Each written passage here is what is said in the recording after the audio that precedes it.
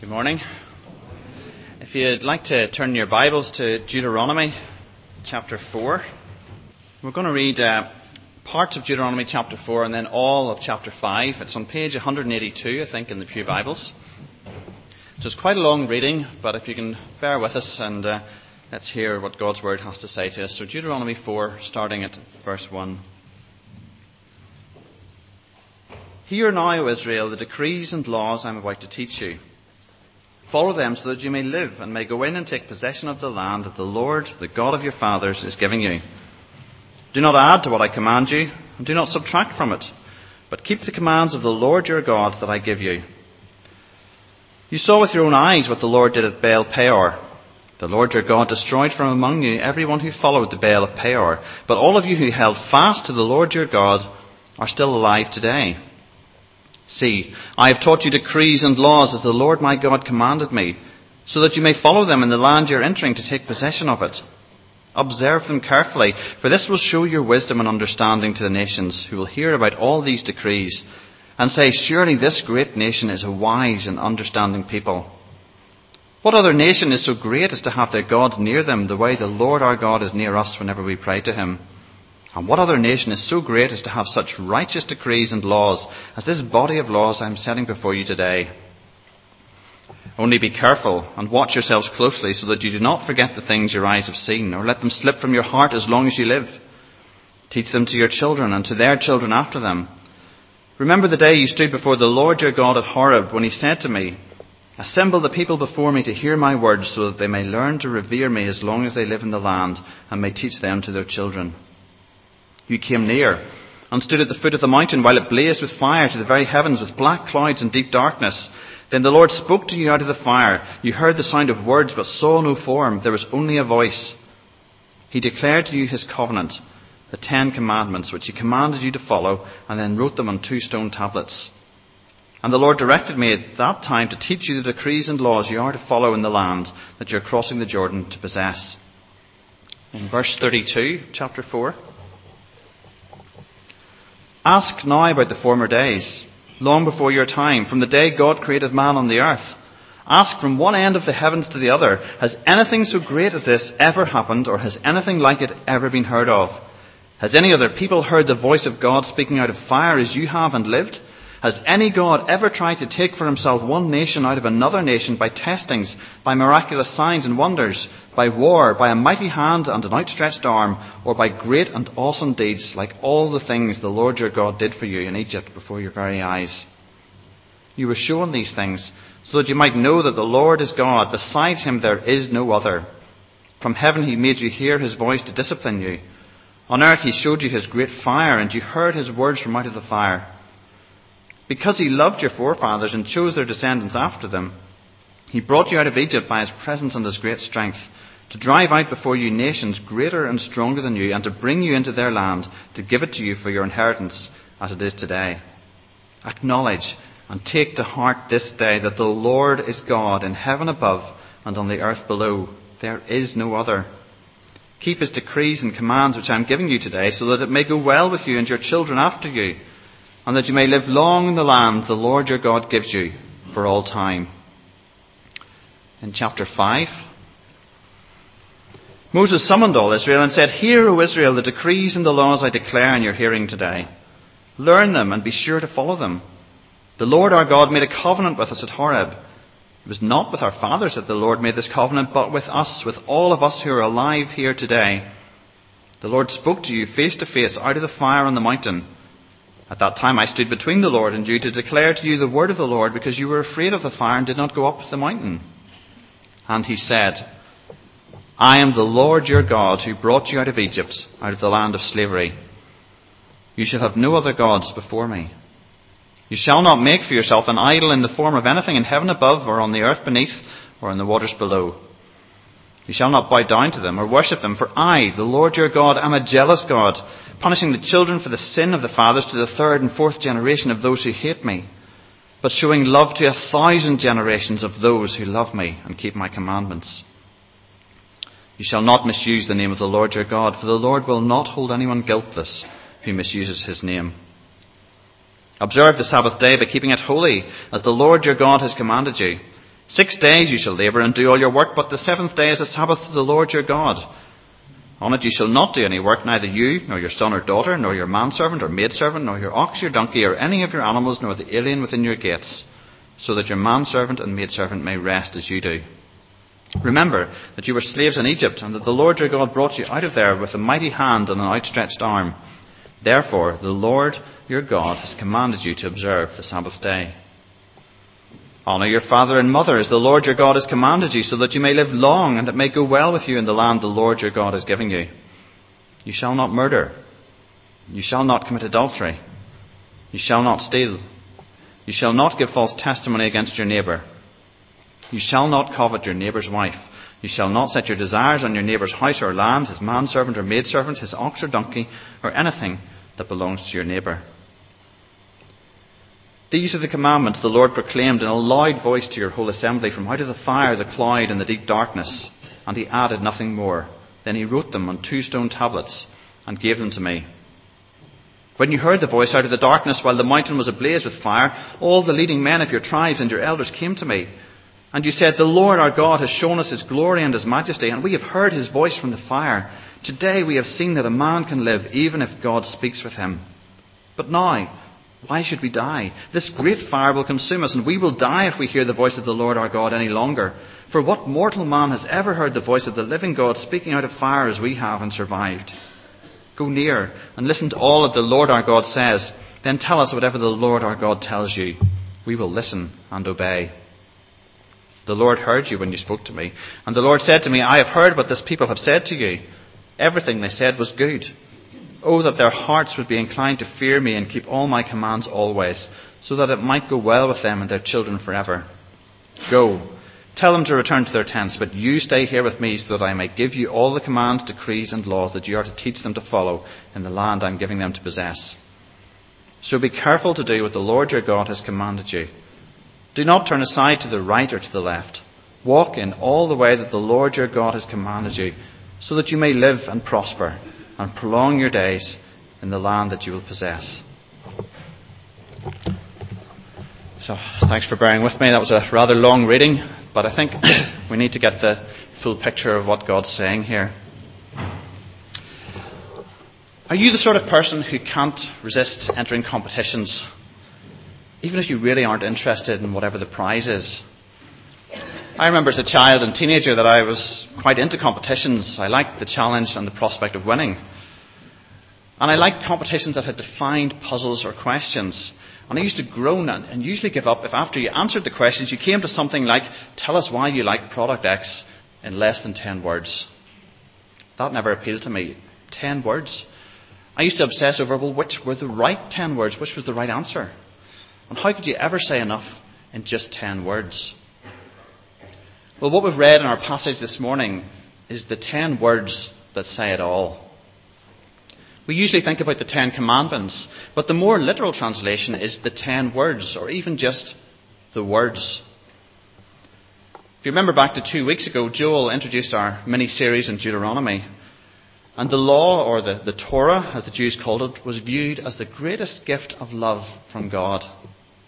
And Deuteronomy was the first book taught to Jewish children. It's the starting point for learning and knowing about God, and it's the foundation of what it means to be the people of God. And Joel talked about misconceptions that we can have when we come to think of the law. And nowhere perhaps is that more critical than when we come to think of the 10 Commandments. Perhaps even for us as Christians, our initial response or thoughts are negative. We think of lists of do's and don'ts.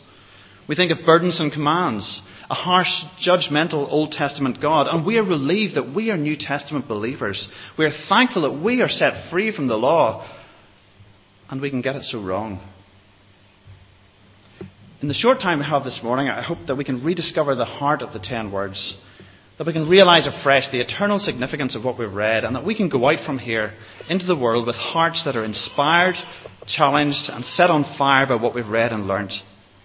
Perhaps today, more than ever, we need to come back to the 10 words. These aren't 10 words that bind, 10 words that trip us up, or 10 words that weigh us down. This morning's message is simply 10 words for freedom. 10 words for freedom to know God. 10 words for freedom to be ourselves. And 10 words for freedom for today. We won't be able to cover anything near the full scope and depth of everything we could learn from this passage. But let's open our hearts to hear what God has to say to us through His Word this morning. So firstly, freedom to know God. Have you ever been a victim of a cheap rip-off? You get something that looks like the real thing, and you're really pleased until you realise that you've been had. My brother-in-law was on holidays in Menorca a few years ago, and he and his wife came back with presents. And I got a rather nice brown leather Calvin Klein belt, and I was chuffed. It looked good, it felt good, and I was very pleased with it. It was only a while later, when I looked at the writing on it, that I realised that all was not as it seemed. And here's what I read. Designed to fade and loose colour, do not bleach, tubal dry low and can be dry clean.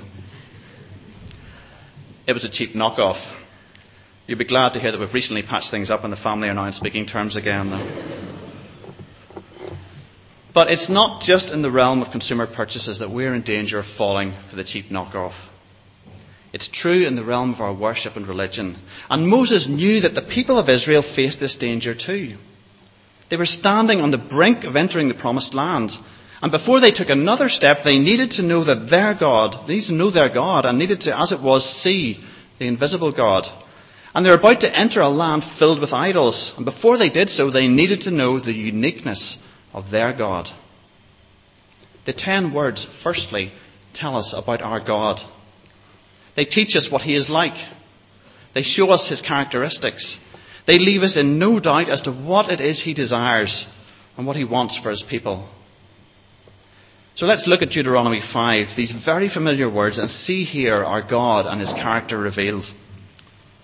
Well, who is it that gave the people these words? Look at verse 6. If the people were in any doubt, God removes it. He says, I am the Lord your God, who brought you out of Egypt, the land of slavery. This is Yahweh speaking. The I am, the Lord of lords, the most high God of heaven, the maker of heaven and earth. And this is their Saviour speaking, the God who has brought them out of Egypt. The 10 words, what they say about God, what claim they have on His people, is firstly based on who God is, Yahweh. And secondly, on what He has done for His people. He has redeemed them and brought them out of Egypt. And in that context, He says, you shall have no other gods before me. You shall not make for yourself an idol in the form of anything in heaven above or on the earth beneath or in the waters below. You shall not bow down to them or worship them. And you shall not misuse the name of the Lord your God. God claims exclusive sovereignty over His people. He is to be their one and only God. There is no other. If you flick back to the passage in chapter 4 from verse 32 onwards and just skim your eye over a few of the words there, Moses has already made it clear to the people that God is utterly incomparable. You could ask anyone on earth from one end to the other, and you would find no greater answer, no God comparing at all to the God of Israel and what He has done for His people. Has any other so-called God achieved anything like what He's achieved in calling out a people for Himself? The awesome deeds that He has done, the revelation that He has given His people shows Him to be the unique, the one and only, the incomparable, sovereign God. The first of the 10 words can also be translated as, you shall have no other gods besides me. Yahweh is not content to be one among many gods in His people's eyes. What He has said, what He has done, has made it clear that He alone is God. He alone is to command His people's worship. And as the Israelites went into the land of Canaan, they would be exposed to idolatry everywhere they looked. They would see visual representations of gods, awe-inspiring perhaps. And they might be tempted to fall for the cheap knockoff. It looks good. It promises much. It's accessible. It's right there in front of them. But it's not the real thing. A lifeless image. It doesn't speak. It doesn't do anything. How does that compare to the all-knowing, all-powerful God who can do all things? A voiceless, static image is a paralyzed, gagged, pathetic excuse for a God, and in no way worth the worship of any man or woman. God is jealous for his people's loyalty, and he demands a monopoly on our love and worship. He's a holy God whose very name is holy and is not to be misused, either in the context of loose swear words or by using it to misrepresent the one and only God. These early chapters of Deuteronomy are fundamental for the people of God, and they tell us so much about him and his character. If you look back to chapter 4, verse 24, our God is a jealous God, a consuming fire. Let us never think for a moment that God is indifferent as to what his people think of him. Let's never for a second entertain the notion that it means nothing to God whether his people honour him or not. He is a jealous God, a consuming fire. And when his people engage in idolatry, that fire is stoked ever higher. But we learn more, for if you look at chapter 4:31, if God's people seek him and return to him, they will find a merciful and forgiving God. I don't know about you, but when I read these words and think of the people of Israel about to enter the promised land, when I think of the example of their previous generation who didn't trust the Lord, I find it hard to imagine how they could have been seduced by the empty idolatry of the Canaanites. They knew the living God. They had heard his voice. They had seen the mighty works he had done even in their lives. They knew only too well that he was a holy God, a jealous God, a God who commanded his people's absolute loyalty. So how could they turn to empty idols? Well, what about us? We have heard the voice of God as he speaks through his word and through his Son, Jesus Christ. We know the mighty works he has done, even more than the people of Moses' day could dream of. We have the mighty works of God that have been done in our days, as he continues to call out a people for himself. Even the works he's done in our lives. So how can we ever be seduced by the empty promises of idolatry? Oh, but we don't bow down to images or worship lifeless, voiceless idols. Sadly, we do. The idols of our modern world, though perhaps more subtle, are more insidious. Perhaps even more dangerous. Pieces of paper in our wallets. Numbers on a bank statement. The sleek, glossy, flat screen or plasma idols in the corner that actually can be thought to have a voice of sorts. Or the pursuit of physical gratification, whether that's in sports or exercise, or in relationship with another person. The pursuit of power or recognition. But perhaps the most insidious of all is the seeking of a comfortable life. A life that might even include a spot somewhere for God. A corner of our life where religion can add to our comfort. It is in fact the ultimate idol, self, where we put ourselves and our own comfort on the throne that is rightfully God's. And in all this, we are settling for a cheap knockoff, a fake that will not satisfy. It's no better than a statue of wood or metal. Idolatry is the fundamental human sin that drags us away from the real, the unique, the living God. And to overcome this, we need to come back to the 10 words, the book of Deuteronomy, where we see the living God, where we hear his words, where we remember his deeds, what he has done for us, his people. Where we realize that the freedom to know the one and only God, Yahweh, the creator and ruler of the whole universe, is what sets us free from idols and the empty and pathetic pursuit of them. Don't be enslaved to idols, but come back to him, his words, these words, and get to know him, our God, once more. Secondly, then, freedom to be ourselves. I hate DIY. And 2 words guaranteed to drive fear into the heart of anyone like me are flat packed. My heart sinks. And a few weeks ago we bought a picnic table for the back garden, and yes, you've guessed it, flat packed. So I set it all out, checked that all the pieces were there, because that's what you've got to do, and I started into the task. And it really wasn't actually too bad. It seemed really straightforward, and I could see how it would all fit together. And I moved ahead confidently. After enlisting the help of all the family to hold strategic bits of it all up together, I weaved my DIY dexterity to join it all up. I assured Alison that I was good, needed no more help, would have it done in no time, let's get the kettle on. Approximately 2 minutes later, I came back in with the tail between my legs to admit that I needed help once more, as I had to take it all apart and redo it. I'd done it my way, and a key piece had gone in the wrong way. I hadn't paid enough attention to the instructions, and it all turned out wrong, not how it should have been. Now you can guess the rather obvious point of the illustration, but it holds true nonetheless. If you don't follow the Maker's instructions, you don't end up with what you should have. The people of Israel had lived lives of slavery in Egypt, and God had set them free from that. Here they were, about to enter the promised land. So how would this newly freed nation be able to maintain their liberty? I'm not so much talking about freedom from the onslaught of warring nations around them, but rather freedom from the warring desires of the hearts and the influences that they'd be subjected to. You see, when we come to the 10 words, we often approach it as a list of things we are to do or even not to do. But rather we should see it as who we are to be. These people were the people of God. He had chosen them and called them to himself. How were they to live? How were they to maintain their identity as the people of God? Well, we've already looked at the first 3 commandments, so let's take a look further on again in chapter 5.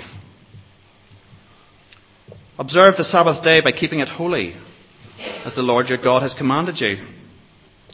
Well, these people were to be a people who remember that all time belongs to God, and that the use of their time, their work, was not to become an idol either. They were to celebrate what God had done in creation by recognizing that the earth is the Lord's and remembering what he had done for them. And they were to be a people that did not oppress or enslave anyone in their workforce or society. It was for the good of their nation. And then from the society to the family, honouring father and mother was not just a message for the young children, but to speak of the value of family life, the respect and integrity of the households. And if you look at the passage there, the health of their families and households was a key to things going well with them. And how true that is. As these people knew themselves to be in the image of God and that their lives bore this image, they were to defend the right to life and acknowledge their accountability before God for the lives of their fellow human beings. And the family is again the focus, as adultery is not just simply a matter of private morality, but is a crime against God and a threat to the nation's relationship with God. The people of God do not make unjust gains at the expense of others. And as God's character is holy and truthful, so God's people uphold truth also. But God's people are not just his in their actions, but in their thoughts too, as God claims our desires. We're not to inwardly covet, as this is the seed for destruction for many of the other qualities of God's people we've just looked at, especially as it sets our affections on things that take the very place of God himself. Well, what is the world around us like?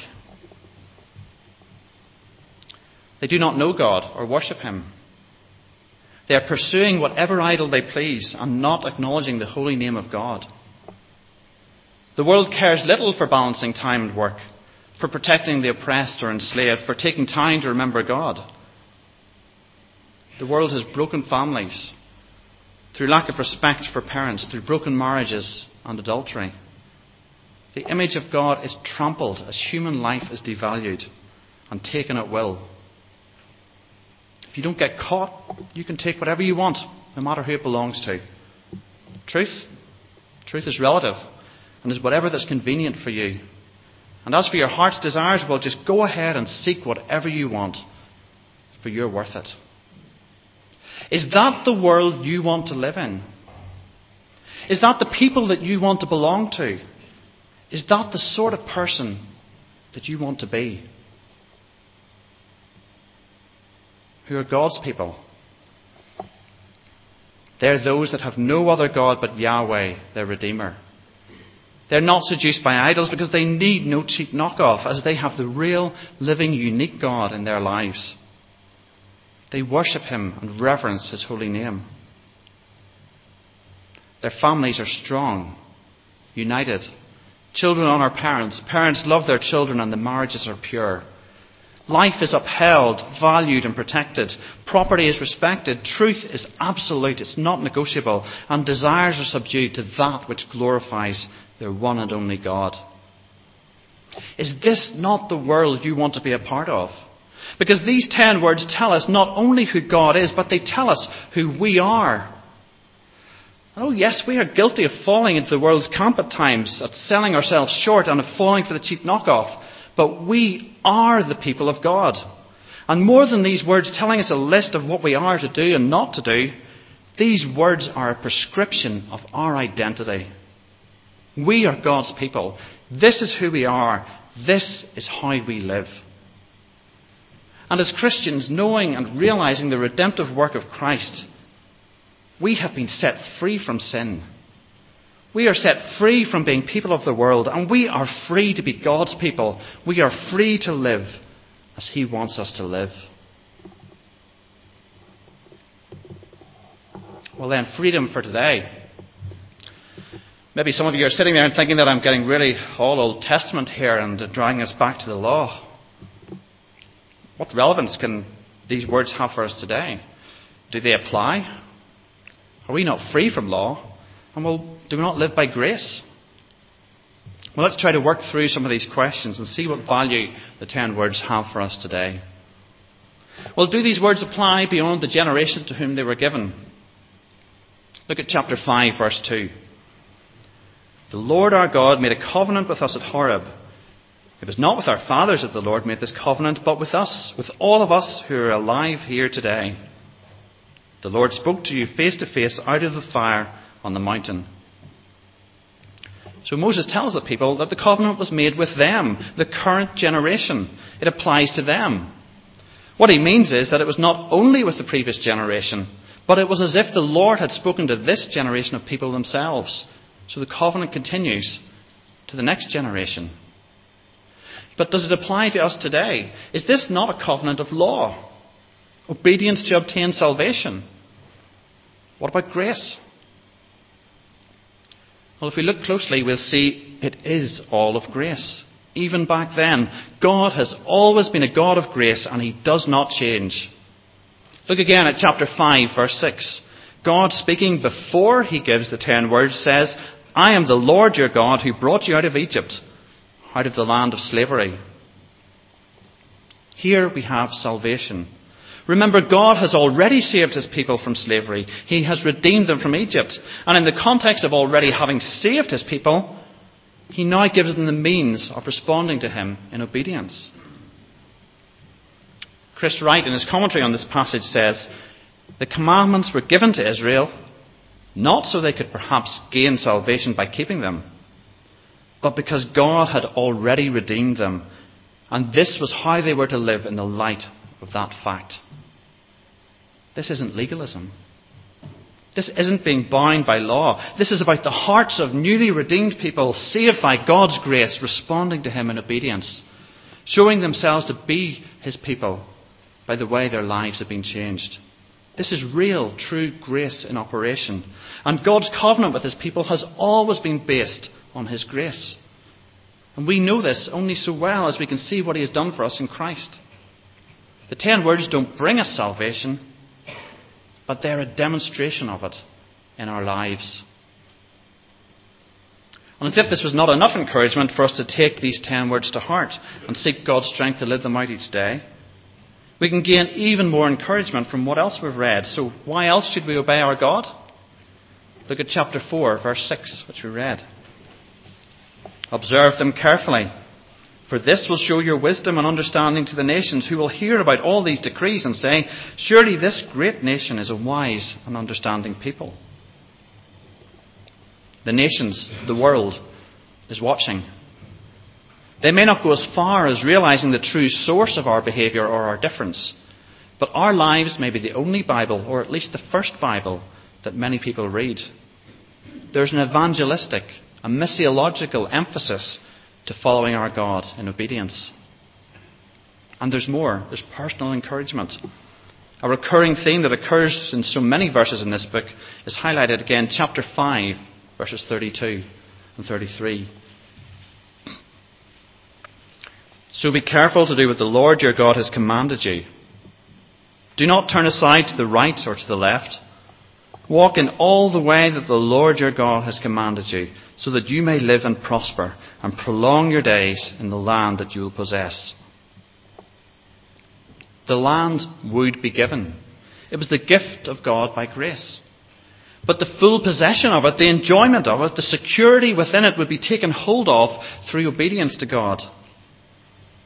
And it's the same with us today in the kingdom of God. Yes, we are saved by grace alone. But how do we know the full blessing of God in our Christian lives? It's as we walk in the ways of God. It's by doing that we will have life. As Jesus said, I have come that they may have life, life to the full.